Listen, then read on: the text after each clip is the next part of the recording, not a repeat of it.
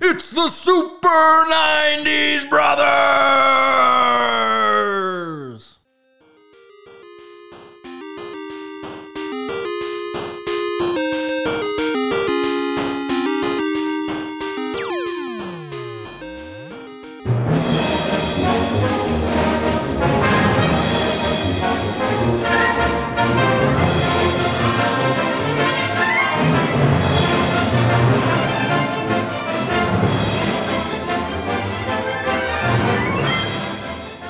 Welcome to the Super 90s Brothers. Ow! Where we do hazy memory riffs on the most yeehaw decade ever. I'm your host, Brennan Pointer. Along with me is my co-host, Adam J. Pitzler. And today we're talking about City Slickers. Ow! Oh man, that intro theme song is cringeworthy. You hate it? I hate it. You know why? Because we'll get into it later, but I really hate the beginning of the opening of this movie with all the animation, and it just really makes me, it's cringy.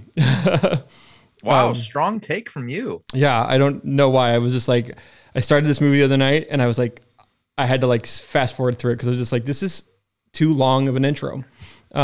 Speaking of intros, we're back. It's been a while. There's so much that's happened in our lives in the last month and a half, Adam. Too much. Way too much. You went to Ireland. That sounds exciting. I'm sure it sounds like we might do an episode where we can talk more about that. Yeah, we need to do an Ireland-centric episode where we can really get into it. But there's no good Ireland 90s movies we discovered. There are not many. I do have a new Irish friend who loves like Ireland, and he gave me like a list of 10. So maybe we can find something out of there. But yeah. So a quick tease into my Ireland stories. We ran into this guy who sold flowers in Dublin, and he knew Brenda Fricker, the pigeon lady from Home Alone 2. That's amazing. Yeah. So that's just one of many things to come on future episodes of Super 90s Bros. That's really exciting. Stuff that's exciting that's happening with me is I'm in my own new studio, Adam. Oh, Spokecast is finally in its permanent home. Wow. And so I'm fine. Like if you've been with us the last like 8 months, I've been doing this multiple different places, or last year. I've been homeless. Yes. Now I'm no longer homeless. You're recovering homeless. I'm. The program's worked for you, at least. Mm-hmm. That's true. Here we are, Adam. It's been a month and a half, and there's a lot to catch up on, but we're not going to do that today. Who cares anyway? Who cares, yeah? You know, people don't care about us. No, they don't. They do care about our awesome 90s topics, like the City Slickers movie. Mm-hmm. So if you care about awesome 90s topics and you like listening to us, you should help us out by giving us those awesome 5-star reviews on Apple iTunes Music. We'd love to get that. Just subscribe to our show, share us, say nice shit, stroke our delicate egos.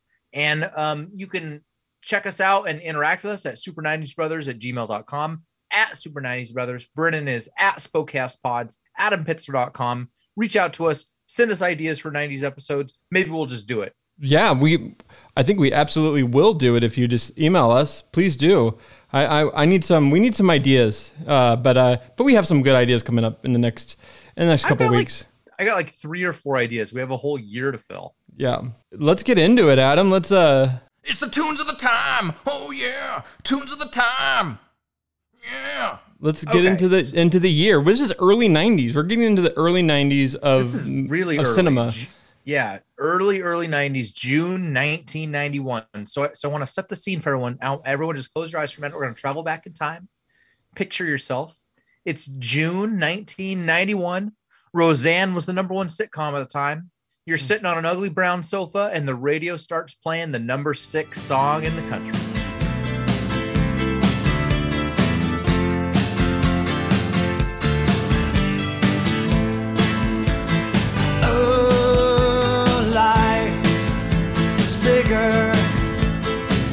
It's bigger than you are not me. The links that I will go to, the distance in your eyes. Do you want the chorus, or are you good? Do you want the chorus? I'll give you the chorus. Yeah, sure. Give me the chorus. Trying to keep up with you, and I don't know if I can do it. Oh no, I've said too much. I haven't said enough. I thought that I heard you laughing. I thought that I heard you sing. I think I thought I saw you try. That chorus takes a long time. It does take a long time. Well, that was Losing My Religion by REM. Ow. So this video, really, really interesting video. Did you watch the video? Yeah, I mean, I've seen this movie. I've seen this video dozens of times. I've heard it was like played constantly on MTV in the day. Constantly. It was, so the video looks like bad community theater art house. Yeah. Like it looks like a really, really pretentious like college programs, take on humanity. With like, I can't even tell you what's going on. There's this glass jug of milk that like falls in slow motion and it shatters on the floor all dramatically at one point. And there's just a lot of like depressed, solemn expressions. Everybody in the video just looks like really moody and sad. You know what I mean? Mm-hmm. Yeah, it's a very, I love this song. I don't care for the video, but I do really like the song. I love the song. I think the song is great, but yeah, the video, and I'd never really seen the video until I was prepping for this show. And like the videos, there's all these like homoerotic, scantily clad men dressed up as religious symbols. And I didn't know that the REM guy was gay. Like I just didn't know. And I watched this video for like 20 seconds. And I Googled, is the REM guy gay? Because I was like, my first thought, it was like, yes, he came out as gay in 1994. And I was like, okay, the signs were there. You didn't know that Michael Stipe was gay? No, I don't. I honestly legitimately just don't pay attention to those kind of things. That's fair. I mean, no one really should really care about anybody's sexual preference, anyways. But like, I feel like it was a big deal when it happened in the 90s. Yeah, I just wasn't plugged in enough to the music scene to been aware of probably that name versus who REM was. Like, I just didn't. Yeah. Anyway, so watching the video, there's this spot, and you guys got to check this out if you're interested in this video. It happens at about like 1 minute 52 seconds, 1 minute 53 seconds.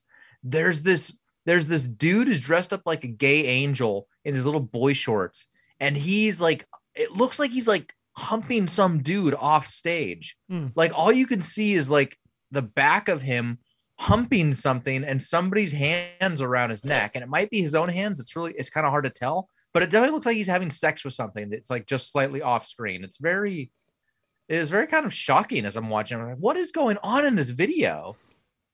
Yeah, there's a lot of, I'm guessing there's a lot of double meaning, or there's a lot of themes going on in this video. I think it's a lot about him being, homosexual and gay. And I think when I was a kid, 1991, I'm like 7 years old. So like, I don't know what losing my religion means. I just knew it was somewhat fun to listen to. Yeah, I had no idea what it meant. It's like a fun song. It's like you like the song, losing my religion. So I guess it means, it's an old Southern expression meaning that you're at the end of your rope and you're not polite anymore. You're like angry. You've lost your religion. Wow. You've lost your way about you. I guess I still don't know what the song's about. Yeah, I'm not sure either, but cool song, huh? Yeah, it's great. Yeah. So anyway. You said number 6 song in the U.S. at the time. Did it ever get to number 1, Adam? Do you know? I didn't look. I'm curious. I honestly always I look up the week of the topic that we're doing, and I just look at the top 10 and I pick one. What was the number 1? I got to ask. Oh, I don't. It was some R&B crap, probably. Like, no, seriously, every time it's always some crappy R&B song, some like bad love ballad, and it's so much more fun just picking one. Oh, that's true. But anyway, speaking of men who have lost faith in their belief system, let's get to our featured film, City Slickers. Ow. Brennan, how old were you when you first saw this movie? I mean, I think I saw this. I remember watching this movie with my father. We definitely rented this on like video, and I I just remember I must have been 7. Yeah, I couldn't after like maybe 7, 8 when after it came out. But yeah, I definitely don't have many strong memories of it. I just remember it kind of just being around. I do remember Billy Crystal really well from the 90s. But that's really my memory of City Slickers. What about you, Adam? I feel like you might have seen this movie in the theater. I don't remember if I did or not, but I know that my mom really loved this movie. So like she rented it and we like owned it early on. I remember my friend Kip, his like mom bought it like for their house, like right when it came out. And I remember watching it at his house. Like City Slickers was like on a lot. It's always been like, I think like I look at it really fondly. Like to this day, I think it's just like a really nice, fun early 90s comedy, set in the West with some really good talented people, all starred by Billy Crystal, who's like, super funny and just really enjoyable to watch on screen and always has been. Yeah. What was I always knew who Billy Crystal was in the 90s, like just because he was around. And I think it might have been because of City Slickers, Harry Met Sally, but like, I like dug a little deep into his career and like, it wasn't like he was doing a ton of like great movies in the 80s at all either. Like it was just like he was just always around in the like late 80s. Like he was doing like stand-up comedy, and I remember didn't he like host the Oscars or something, or he hosted the Oscar 4 years in a row from like 92 to like 96 or something like that. Okay, well that's probably that's probably what I'm remembering a lot, like a lot of good sound bites of him hosting things and being super funny and like an enjoyable host. I'm not one to watch award shows unless there's a good host. And like Billy Crystal, Ricky Gervais, that's about top of the list. Yeah. Yeah. I'm always curious to know what people's thoughts are on Billy Crystal because he was just around for so long, but we'll get into Billy Crystal in a little bit when we talk about the characters. Should we do it, Adam? Do we need to do it? Yeah, we need to do it. Oh man. Brennan's bad synopsis. All right. Well, here we go.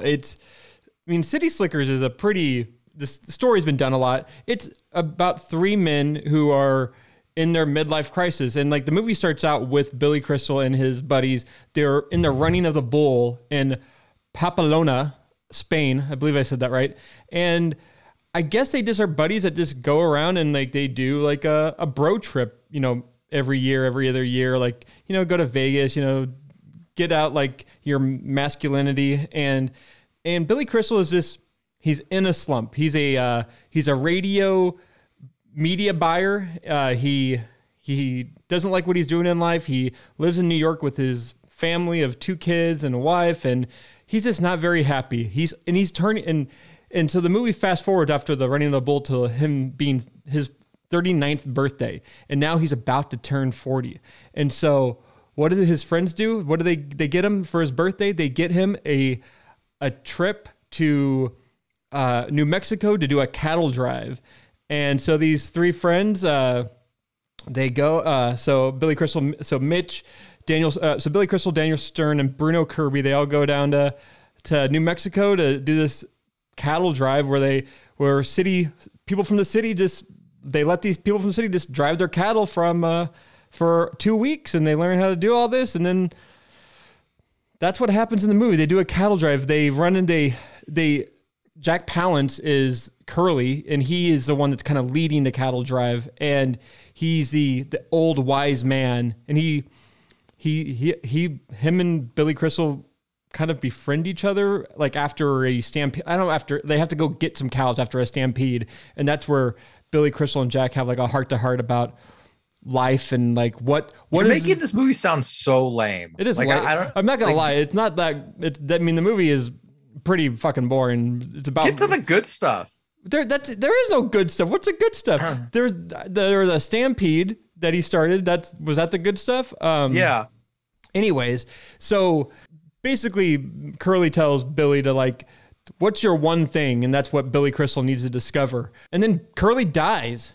He like just dies. Like he's like sitting on top of a hill and he's dead. He's old, like they die. Yeah. People and so he dies. And so now, but they have they have to get the cows to Colorado still, like even with Curly dead. Like this isn't going to stop anybody from getting these cows. Like these people have paid thousands of dollars to come drive cattle. This cannot end. And so they keep on driving the cattle. And this is where I fell asleep. Billy, the cowboy helper guys get drunk and that's right. Yeah. run away. And then like, so Mitch and his buddies have to do it alone. And then there's a point where like there's a cow that gives birth to a calf, and they want to kill the calf, but Billy Crystal won't let him. And Billy Crystal adopts the calf and takes it home with him to New York, and then they learn all life lessons about themselves. And I believe his family's there at the end of the cattle run, wherever they're at. No, that's his real? family's Okay. at the airport. Oh, they're at the airport, and now he's happy with life because he's found his one thing. It's his family. It's a pet cow. It's a pet cow. What did they name the cow? Do you remember? Norman. Okay. And that's the end of the story. Family is his one thing. I think it's the pet cow, but good. I mean, everybody has a family. That's not special. Who has a pet cow? no one. Yeah. I mean, except Billy Crystal. And so I guess they end up. And those fucking 4-H I guess that kids. they're gonna end up. I guess they have to end up moving out of the city to raise that cow. They're not raising it in the city. So They moved him into the apartment. Cow deposit. It's a pretty simple story. I mean, it's not like it's about a man going through his midlife crisis. And I think they're all kind of going through midlife crisis. Daniel Stern's like cheated on his terrible wife with a 20-year-old. Bruno Kirby plays like a kind of a slick Italian guy who dates really young women, but like he's the woman he's with, like at the beginning of the movie, they just started dating, and then like fast forward a year later, she's now pregnant. Yeah, and he has his own baggage as well. Like they all have like their life lessons that they learn like through this trip. And yeah, the story is all about learning about what makes you motivated in life, because that's what Billy Crystal has to figure out from, because he doesn't like where he's at in his life. All right, good job, Brennan. We'll put you out of your misery there, just like we did with Norman's mom Thank you. after she gave birth to the calf. Good job. Yeah, it's a movie about people in the West, people finding themselves. And you're right. The midlife crisis stuff has been done pretty regularly. I would argue this one had a really interesting setting. It's a fish out of water story. You take a bunch of New Yorkers who grew up idolizing cowboys, and you let them go play cowboys for 2 weeks, but then they have to really become cowboys to save the day and save all the cattle. Otherwise, all the cattle die. Yeah. Apparently Billy Crystal came up with this idea like for the movie at some point, and like after this movie came out, there was just a humongous like spike in like this type of thing happening in the Southwest, like cattle drives, where a ton of people wanted to go do this. I don't know if it was an actual real thing people did before this, but it created like that you can still go do experiences in the Southwest or anywhere. Like you can go do stuff in Montana too, like where you can go and city people can go and learn how to farm and stuff like that. Like I have no idea who would want to pay for this kind of stuff. When I go on vacation, I want to be on fucking vacation. Which I think Billy Crystal kind of says to Curly sometime in the movie. But I don't think it sounds awful, like going and being a cowboy for 2 weeks, riding horses through the mountains and like camping out and stuff. That doesn't sound too bad. Yeah, I guess it sounds like a little bit of fun, I guess. But, yeah, I think I'd enjoy it. I'd probably pick about 20 other vacations first, but yeah, it's not the worst thing I've ever heard. Like if you really wanted to do it and you were having your midlife crisis. By the way, we watched this movie when we were like 7 years old. Yeah. And Billy Crystal was like turning 39. He seemed old as fuck. And like now I'm watching it and I'm 38 and I don't like it. Like I don't like switching roles. I had the same exact thought when I was watching this movie. Like I'm 38 too. Like I will say this. There is a difference in aging now versus the 80s. Like people that were in their late 30s in the 90s, like seem so much older than 38-year-olds do now. But yeah, I was doing the math. I was like, he does not look 38 or 39. And then he filmed this when he was 43. So it wasn't like it was like that, like it wasn't like he was 50 being 38. So he was pretty close to the age. Well, I don't like it. I don't like it either. Are you going through a midlife crisis yet, Adam? Oh yeah, I mean, I bought the convertible. I jumped out of an airplane. I broke my femur doing a sick flip on a Oh, yeah. wakeboard. That's true. Yeah, I remember. Forgot about that. Yeah. Yeah. I'm definitely going through a midlife crisis where I'm wearing oversized jackets and Yeah, I commented. and I'm starting podcasting companies. So yeah, definitely going through a midlife crisis. What you need is a rapper name. B Money. That's what my rapper name is. All right, we need to start like introducing yourself like that to new people. Oh, I mean, I can do that. That's easy. Okay, that's you get full midlife crisis status when you change your name like that. Well, let's get into the characters. Let's get into the main guy who's going through his midlife crisis. We've talked a lot about him already. Billy Crystal, famous for When Harry Met Sally, Forget Paris, Monsters, Inc., and of course, The Princess Bride. He plays Mitch, and we've already talked about all the stuff he's going through. Should we go to the first clip, Adam? Yeah, go ahead. Value this time in your life, kids. Because this is the time in your life when you still have your choices. And it goes by so fast. When you're a teenager, you think you can do anything, and you do. Your 20s are a blur. 30s, you raise your family, you make a little money, and you think to yourself, what happened to my 20s? 40s, you grow a little pot belly, you grow another chin. The music starts to get too loud. One of your old girlfriends from high school becomes a grandmother. 50s, you have a minor surgery. You'll call it a procedure. Well, there's Billy Crystal basically explaining to his son's class that he's going through a midlife crisis. I feel like that's about right. Yeah, he sums up the American dream pretty well. I mean, that's every white man's like American dream. Like that's what everyone does. And when he said, "You get in your 40s and your friends will have grandkids," like people have grandkids. I think I know a couple of people that might have grandkids already that are our age. Yeah, from our grade. Maybe, or maybe a little bit older than us, like maybe 3 years older than us. But yes. Wow. Yeah. I'm still deciding on whether or not I could handle a second dog. And so far the answer has been no. What else do you have to say about Billy in this movie? Well, you had mentioned earlier that the movie was kind of boring, and I guess that if you're just a plot person, then yeah, I guess I could see that. This movie, I think the strength of this movie is the dialogue, and largely it's Billy Crystal's dialogue, his quips, his interactions with others. We just played you a little rant he did about the aging process.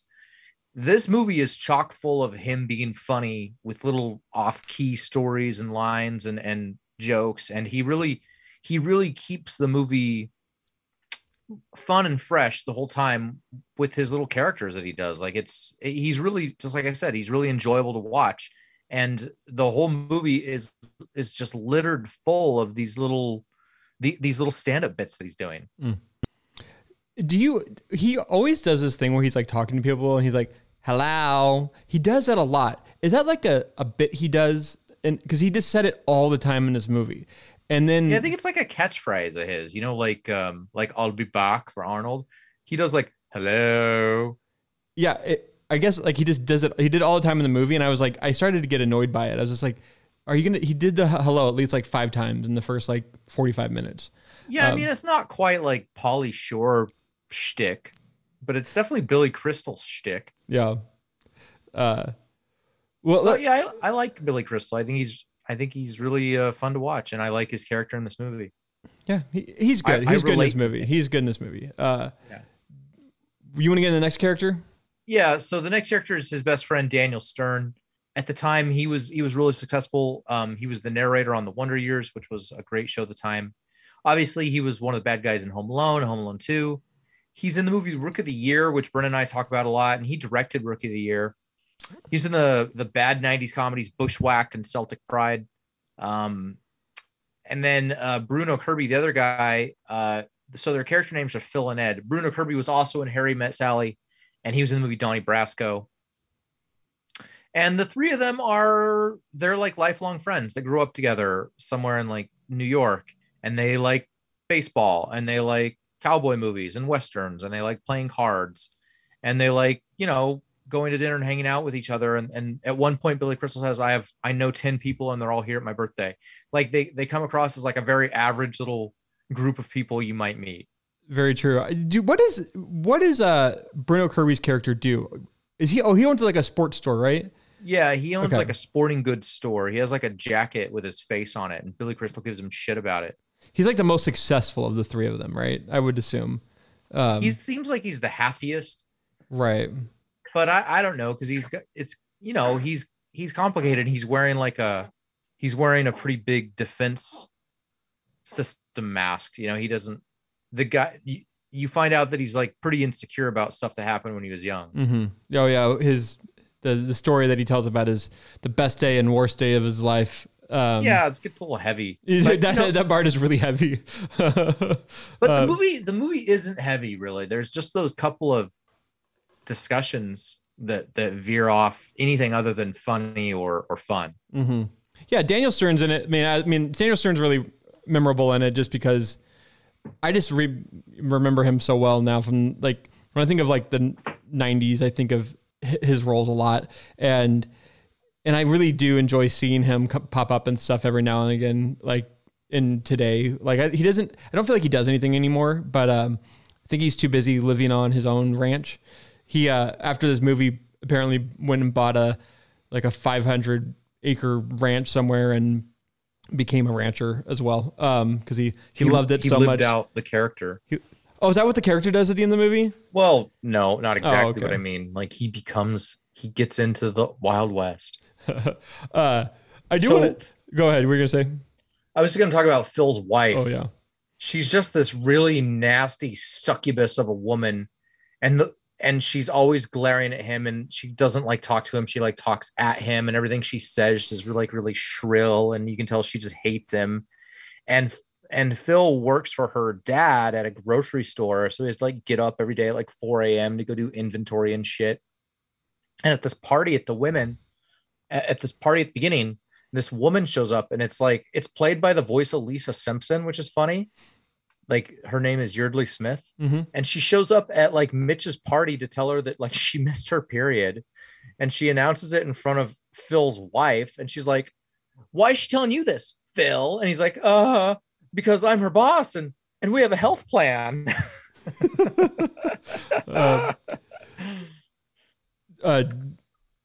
Should we do you want to play that clip right now? Yeah, go for it. Phil, put it down. That's my phone. You're crazy. That's right. Not having sex for 12 years will do that to a person. Come on, you stop it. Come on, not in front of your friends. Come on. I'm not afraid of you.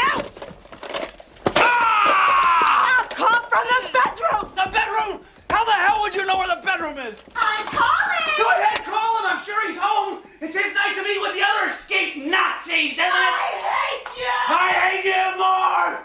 If hate worked people, I beat China. I just got the joke about finding the bedroom, like because they don't have sex. She was really unlikable for like the 3 minutes she's in the film. Yeah, she did a really good job. Like, movies are good at that. I've met if that- somebody needs to cheat or break up, they're really good at making you hate the current boyfriend. I've met that girlfriend. one before. You like a friend of yours married her or dated her? Yes. You taught me about succubus. I never knew what a succubus was until obviously I don't know if you learned about it from South Park, but like I feel like I learned about it from you through South Park. Because you always used to use the word succubus all the time when we were younger. They're a real thing, man. And many a good men have fallen to their whims. And I think if we should all pour one out for our long lost high school buddy that like fell into the trap of one, and we like never see him again. Like we all know that guy. Yeah, like, we do. These are real women out there that do this, and they're scary as fuck. They're even scarier now because social media exists. Because they're like if this woman was on Facebook like in the 90s, like she would be like the most like happy person and like posting all the like great things that their family's doing, and then like but behind Facebook and all the facade, she'd be like yelling at her husband about how terrible their she'd be life just is. an awful woman, but she'd be like logging in to his Facebook account and posting fake status updates and then logging into her own account and commenting on them because she's psychotic. That's crazy. People do that shit. I cannot believe it. Well, evil exists, and we feel for all the fallen soldiers. But so Phil's lucky. He's lucky enough to be able to cheat on her with Lisa Simpson. And she's like, "You fucked this little girl in my daddy's store?" And he goes, "No." And she goes, "It was in his car." And then Bruno Kirby goes, "The checkout girl? What'd you use for protection? Paper or plastic?" Another person that seems out of age there. She does not seem like she's 20 years old. No, she seems like she's like 30. And but that now that she's like, back then it was probably normal that like it was a little bit normal, but like now that all I can hear is Maggie Simpson. You mean Lisa Simpson? Sorry, Lisa Simpson. Thank you. Yeah. I don't know my Simpsons. Yeah, me too. Yeah. So that's what happens to Phil. So he kind of breaks up with his wife right as he's going on this cattle trip. So he's kind of like, he's got to rediscover himself and realize that his whole life is going to change. And we've seen those guys too, the guys that lose their families and like they go through this like metamorphosis, like a caterpillar. And that's sort of what Phil's doing. And then Ed, Bruno Kirby, he's just like afraid to grow up and have kids. He wants to be with a bunch of different women and partake in extreme sports, like running the bulls and like target parachute diving and shit like that. But at the core of it, like, it's just because he doesn't, he's not sure of himself really. He doesn't want to be like his dad. So he doesn't even want to be a dad. Mm. Yeah. And I found this out. I always wondered why Bruno Kirby wasn't back for City Slickers 2.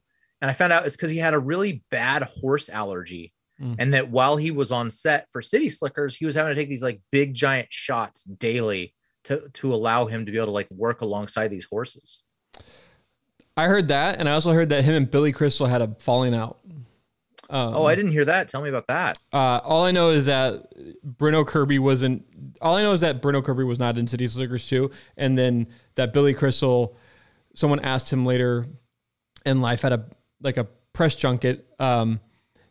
It was for it's a stupid movie with Julia Roberts, and he like plays like Julia Roberts, like and Catherine Zeta-Jones, like American Sweethearts.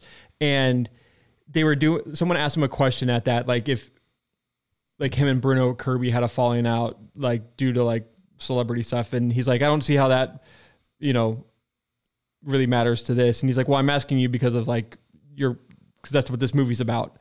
And anyways, I'm telling that story wrong, but like basically that's what they think happened, is that Bruno Kirby had a falling out with Billy Crystal. Anyways.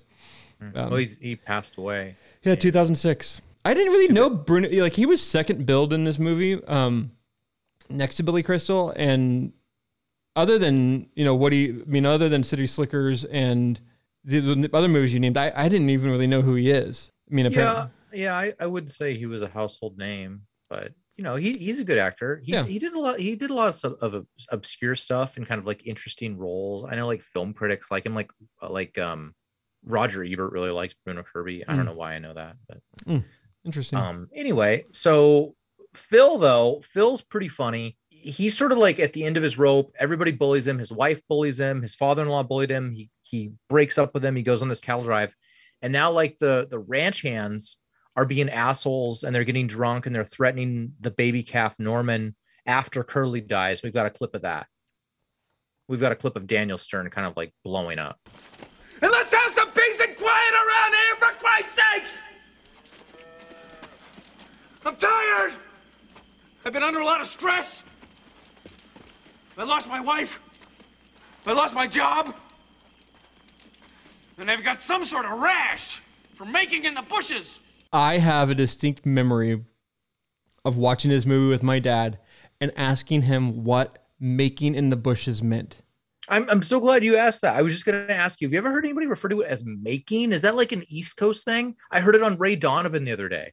I have no idea. I've never heard of I knew about it just because of my dad assumed it was about taking a poop in the woods, but like, I feel like the better line is there like I feel like I have a rash from taking a shit in the woods. Like that's a lot better delivery than like making in the woods. I guess it must be an East Coast thing. Making is such a gross way to describe it. Like you're making something. It's just it's disgusting. I'm making a shit. Yeah, I don't like it at all. Like I'm appalled by it, as I am by most East Coast slang. I'm appalled by you, East Coast. Not that I think the West Coast is any great shakes either. But you know, enough with the trio of friends. Yeah. Like kind of the star of the movie, Academy Award winner Jack Palance as Curly the trail boss. Choice. Cowboy leads a different kind of life when they were cowboys. They're a dying breed. Still means something to me, though. A couple of days, we'll move this herd across the river, driving through the valley. Oh, there's nothing like bringing in a herd. See, now that's great. Your life makes sense to you. What's so funny? You city folk, you worry about a lot of shit, don't you? Shit. Yeah. My wife basically told me she doesn't want me around. She redhead. I'm just saying. How old are you? When I was watching that, I was like, what the fuck does he mean? Is she a redhead? There's a couple of things they say in this movie. I'm just like, I don't fucking get it. Like, I don't like why. Well, he had said earlier in the movie that he likes redheads. Gotcha. That's all. That's right. So yeah, Jack Palance wins the Academy Award, which seems, I don't know, like rewatching it. I don't know that there's anything moving to me about this role, but I mean, people really like Jack Palance and he is good. I don't know. I think it's one of those. I mean, best supporting actors always like, they kind of always like if it's someone's due at the Academy Awards for like one or like they should have got one a long time ago, they'll give you one if you're like up for, you know, best supporting actor or something like that. And what do you think? So Jack Palance wins the best actor award. Does he smack Chris Rock? No way. He handles it like a cowboy. He does. He would just show how strong he is by doing push-ups on the stage. Or you give him a threat. You say, hey, watch your tongue. You don't have to assault somebody. You can tell somebody, you know, that's the line and you crossed it without assaulting them. And that's what Jack Palance would have done. But yeah, he won the best supporting actor. He was in the movie for maybe 25% of it. He's not in the. That's favorable. That's I'd say favorable. maybe 15. I just looked up the top 10 performances that had like the shortest amount of screen time, and he wasn't on there. But yeah, he's like right up there with like Anthony Hopkins for winning an Academy Award for barely being in a movie. So the rest of the cast, we mentioned Yeardley Smith, Lisa Simpson as the checkout girl who gets pregnant by Daniel Stern. Jake Gyllenhaal, is it Gyllenhaal? I don't know. I actually heard like someone say it's not pronounced Gyllenhaal, it's pronounced Gyllenhaal, and I'm like, oh, okay. Well, everyone's been pronouncing it Gyllenhaal for the last like 20 years. So all right. Well, Jake Gyllenhaal is in it. He plays Mitch's son at the beginning, and then Ira and Barry, the ice cream guys, played by David Paymer and Josh Mostel. I'm not sure. David Paymer is a pretty good character actor. He's been in a lot of stuff you've seen. Mm-hmm. But Ira and Barry, the sort of ice cream tycoons, they were a fun little addition to the cattle drive, I thought. Don't you think? Yeah, I thought they were great. I don't really. Yeah, what has David Paymer been in? He was a regular character in the show The Commish at the time. Mm-hmm. Do you remember that show? Yeah, I do. Yeah, and I think he was like a low level mafioso guy in a few like Italian movies. Like there's a few things I'll hit my tongue, but yeah, we have a good drop of the ice cream guys we can play for you. Go ahead. Making an issue, you're making an issue. Hi. Hello. Isn't this great? We're Ira and Barry Shalowitz. Ira and Barry, that's like the ice cream. No, that's us. We make Ira and Barry's ice cream. Really? I love that ice cream. But on the commercials, it's a different Ira and Barry. It's too... Good-looking guys. Models. If it was us, could you eat? Who is that? It kind of struck me when I was watching this. So like these multimillionaires are going on this cattle drive with working class guys from New York. And I was like thinking like, this would be like a really expensive trip, wouldn't it? Like, I think Daniel Stern makes a joke like, I worked every weekend for a year to send you on this trip. What a good friend, though. Yeah. Could you imagine working every weekend for a year to give me a vacation? I would not do that. No, I wouldn't do that for like my wife, like let alone my friend. I will also mention Helen Slater's in it as well. And Helen Slater she was really famous in the 80s. She was in Secret to My Success with Michael J. Fox. She was also Supergirl.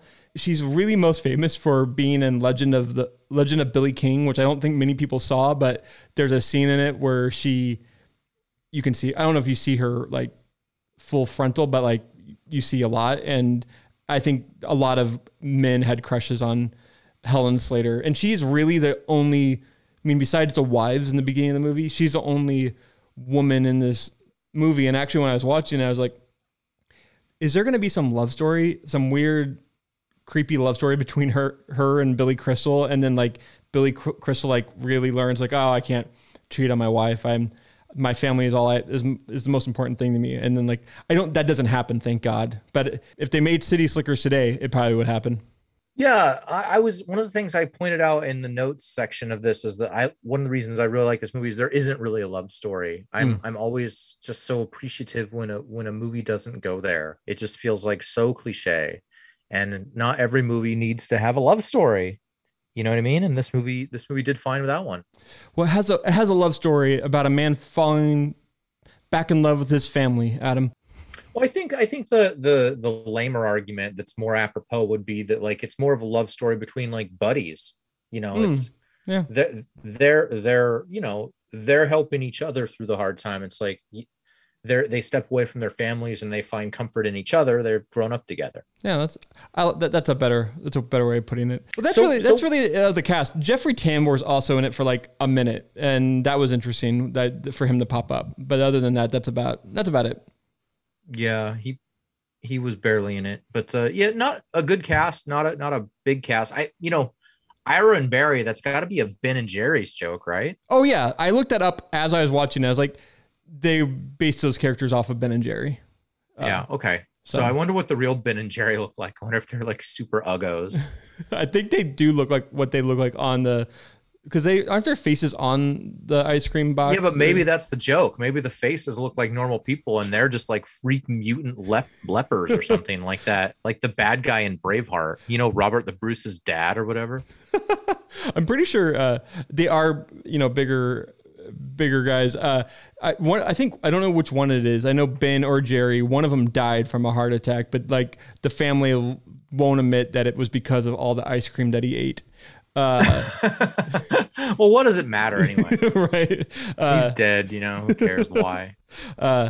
So let's get into some of our favorite scenes before we close this out. Like, what are some of the scenes you like, Brennan? I really enjoyed the scene where they introduced Curly. Like, they really set up the characters there. Like that Billy Crystal at least isn't like he's kind of meek but at least he'll stand up for what's right. And I liked how they kind of set that scene up. At least he's like, I'm going to at least stand up for this woman, even though I probably going to go get my ass kicked. I like that scene when they introduced Curly. There's nothing really that sticks out to me. What about you, Adam? Well, when Mitch delivers the calf like that, I should have looked up if that scene looked so real. Did he really deliver a calf? Maybe you can search that while I'm talking, because like, I swear he's pulling Norman out of like cow poon. Like it's really, really realistic looking. And the cow's like covered in schmag.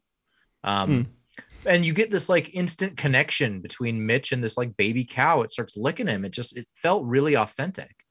The cow giving birth used a puppet calf as several takes were wanted. But Billy Crystal actually did assist in the delivery. But like, yeah, I guess they use real calves, but they weren't actually being birthed. So I'm kind of confused with how it worked. They used the calf coming out was fake, but then the calves that were, then they were real. I don't really know, but I see. Well, anyway, it looked really good. I thought they did a really good job on that scene. It felt very real. And it was this moment where like Mitch realizes he's in a whole nother jungle. You know, he's out in the middle of the Wild Wild West delivering baby calves from a struggling cow mom with this creepy old cowboy Curly, who he thinks is going to, you know, likely shoot him at that point in the movie. Fun fact, Billy Crystal stopped eating veal after like this movie. Like he would never eat veal ever again. That's interesting because in the movie Forget Paris, there's like a couple of references that his favorite food is veal parmesan, and like Billy Crystal wrote and directed that movie, so that always felt like a very personal comment. So maybe veal was one of his favorites before he did this movie. Maybe, yeah, that's interesting. Yeah, so that scene was good. I also the ending is great. Where like the drunk Curly's dead, the drunken cowboys run away. Everyone else like abandons the herd for themselves. They all decide to just go to Colorado without the herd, but like Billy Crystal, Bruno, and Phil decide they've got something to prove. So they stay behind. And the three of them, across this ferocious river during like a rainstorm, the three of them, bring the cows to safety. Norman gets like swept up in the river, and Billy Crystal has to like run and save him. And his buddies have to like, run down the river and jump into the river and save Billy from being drowned. It's just like a really fun, good, action-packed ending. And then when that's all done, they all get to stroll into camp like cowboys, with everyone looking at them with pride and respect because of what they went through to save all the cattle.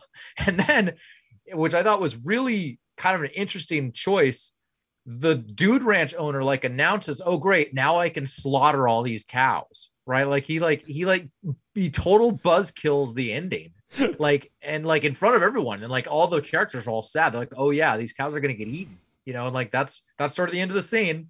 Like the director goes full Real World on you. Was like, "Nope, fuck you guys. This is it. Like these cows are for eating." Yeah, and that's why Billy Crystal saves a calf, right? Is because he doesn't want that one eaten that he saved. Yeah, you can't leave it there; it's gonna get eaten. So right. he saves the cow, not just to adopt him, but to save his life. I will make another note of one of my favorite scenes too. Is I really do love the scene in the classroom when they showed Jake Gyllenhaal. I was like, oh shit, I forgot that he was even in this movie, because it's his first role ever. And when you see him like today, like you're just like, oh, that is him, and he looks surprisingly a lot like himself still. Like he's not one of those kids that like grew up and doesn't look anything like himself as a kid. The scene where the dad before Billy Crystal, it's like they're having like a job. The dads are coming in to explain their job, and the guy before him is a construction worker, and he tells like a really intense story about saving some woman from losing her leg, and is really like crass. And I thought that was really funny, and like how like life is like you could have like the cool job, and some construction worker comes in and like shows like how much cooler they are than you. That sounded very personal, Brendan. Very personal, Adam. Did you have an off job a day at Lincoln Ivy's like classroom dad fair? Not yet. I think kids. I think kids would figure out that I have a really fun job. Yeah, I can't imagine kids like not liking podcast producing. Like they're gonna be like, oh, podcast. Like you're gonna be upstaging that dad that thinks he's cool. That's true. Yeah, you're the role of the fat balding construction worker in this fairy tale. Exactly. The person behind me is gonna be like an accountant, something boring, and I'll be like, "Yep." I know your wife's an accountant, and so is my sister-in-law, but I really do think accounting's like one of the most boring careers. Like I'm like incredibly bored by it.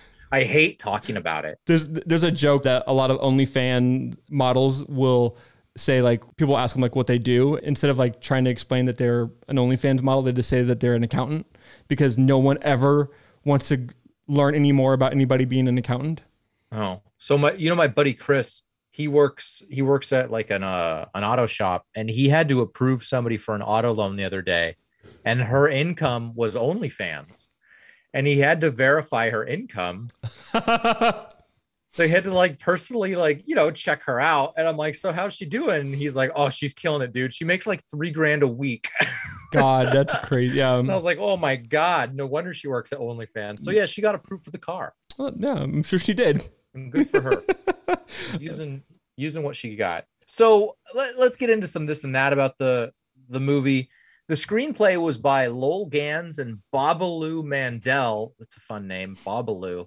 They were the writing partners that did the movie Splash, Parenthood, A League of Their Own, Multiplicity, Greedy, Ed TV, and more. Like these guys are actually like a pretty kick-ass comedy writing duo. Like, let me say it again, like Splash, Parenthood, that was Ron Howard, A League of Their Own, Penny Marshall, Multiplicity, that was Egon, Greedy, that movie's really good. Ed TV, I know you and your wife like that movie. Like those are some really good 90s comedies these guys wrote. I didn't realize like how deep their list was, but like they have a lot of movies that they've written together. So I'm kind of confused. So did Billy Crystal come up with the idea and then these guys just wrote it? Is that like kind of, is that the end? That sounds like what happens. I remember hearing some story about like Billy Crystal writing this log line on like a cocktail napkin. Like three guys go to the Wild West to find themselves, something like that.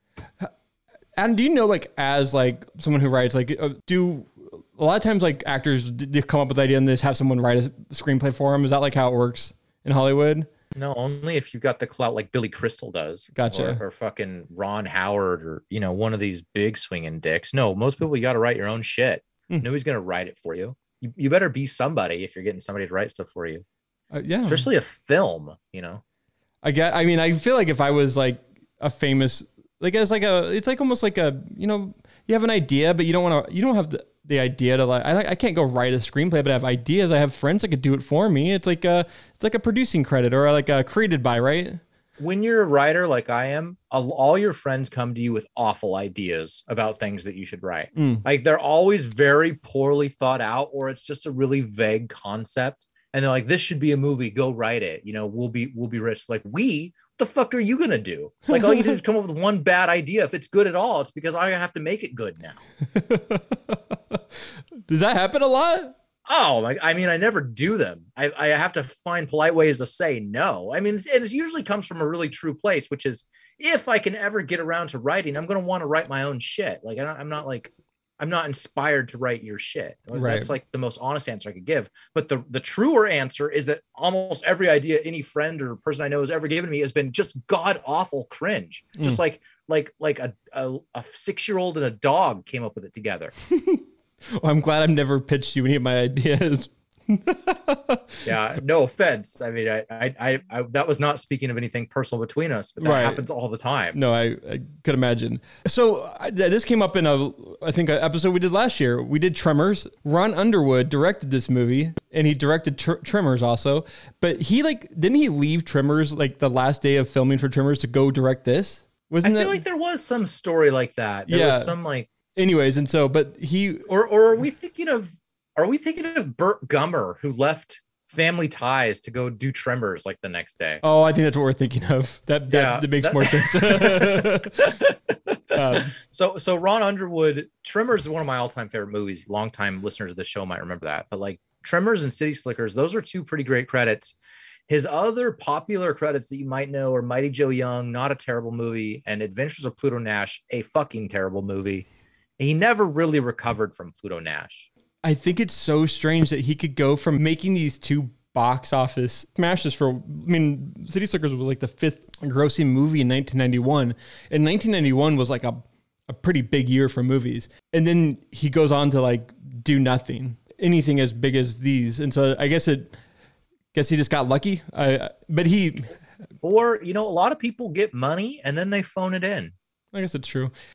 But this guy has directed, you know, every year since then. So I'm sure he's not doing too bad for himself. Like he's doing TV shows and stuff like that. So he's doing pretty well for himself.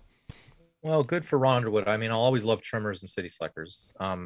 So a couple funny things I found out about this, like City Slickers adjacent. The Billy Crystal episode of Muppets Tonight featured a parody entitled City Stickers with Kermit and Fozzie.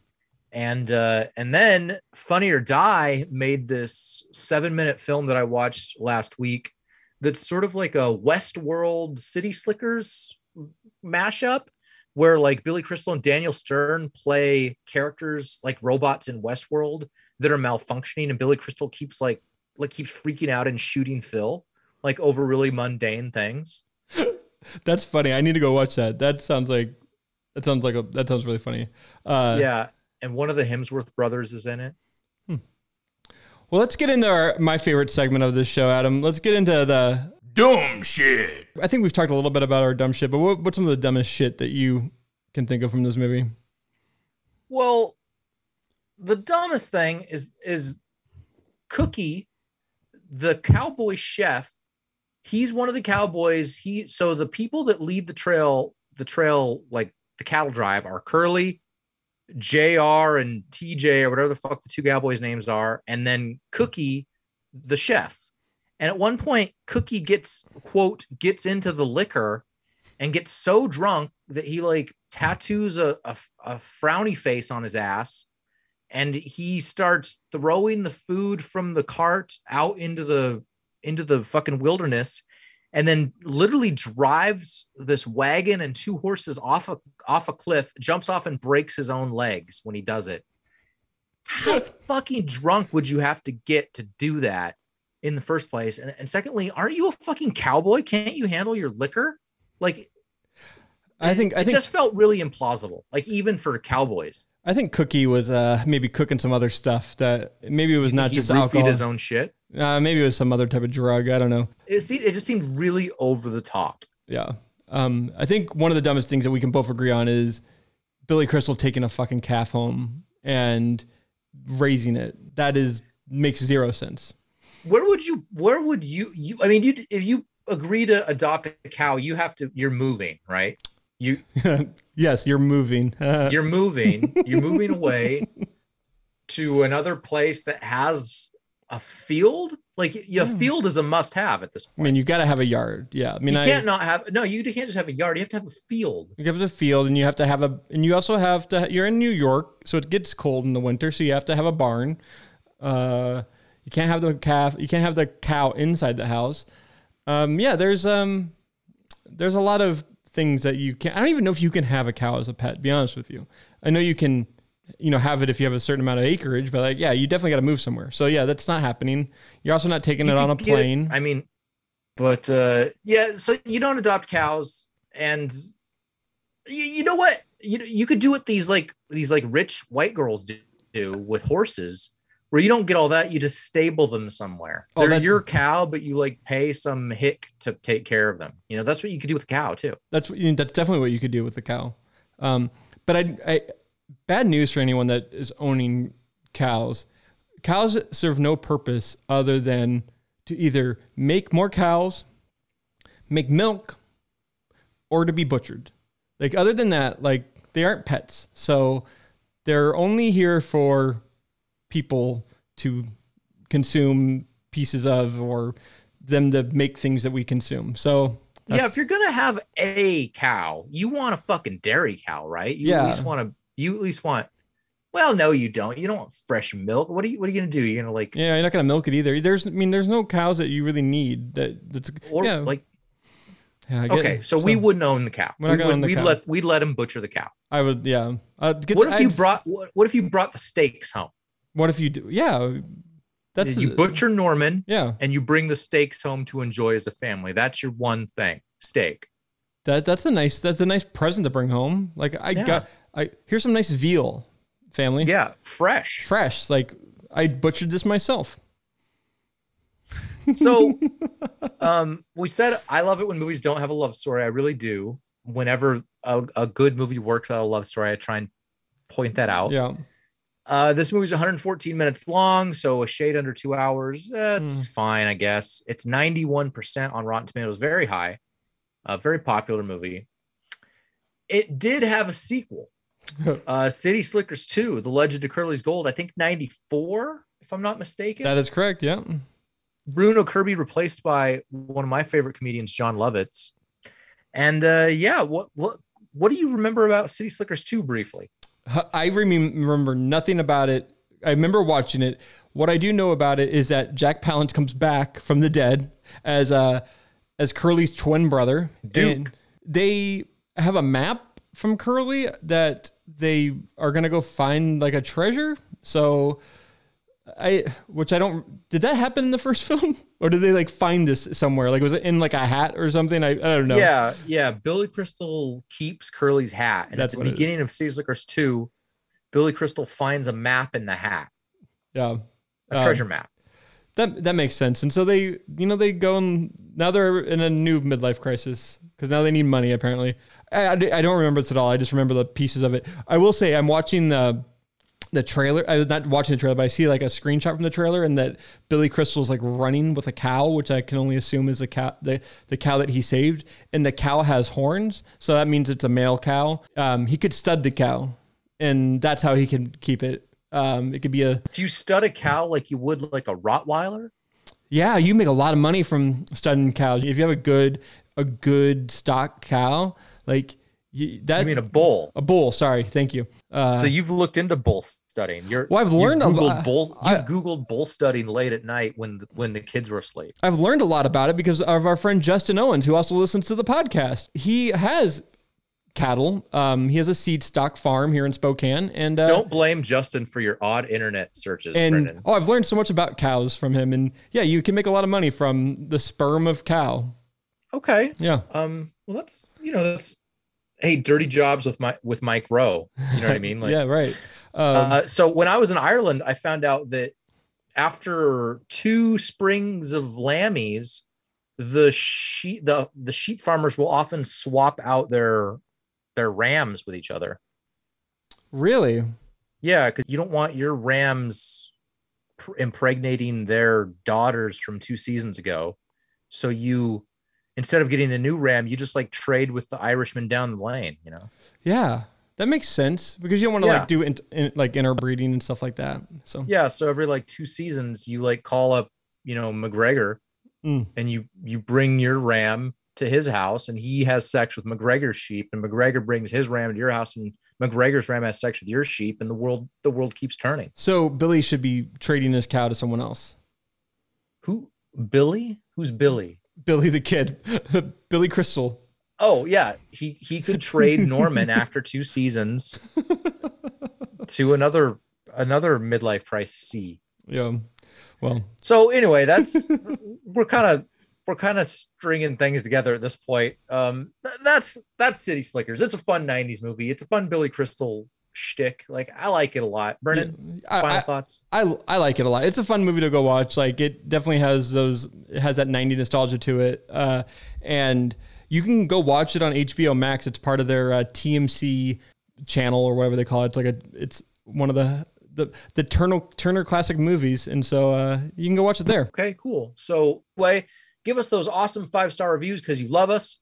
Email us at super90sbrothers@gmail.com, all spelled out. Twitter @super90sbros, @spokecastpods. Check me out at adampitzler.com. For Brennan Pointer, I am Adam J. Pitzler. This has been another cow-flopping episode of Super 90s Bros, City Slicker style. And remember, if some 20-year-old grocery store checkout clerk wants to have unprotected sex with you in your car, always use a fake name. Peace. I'll never make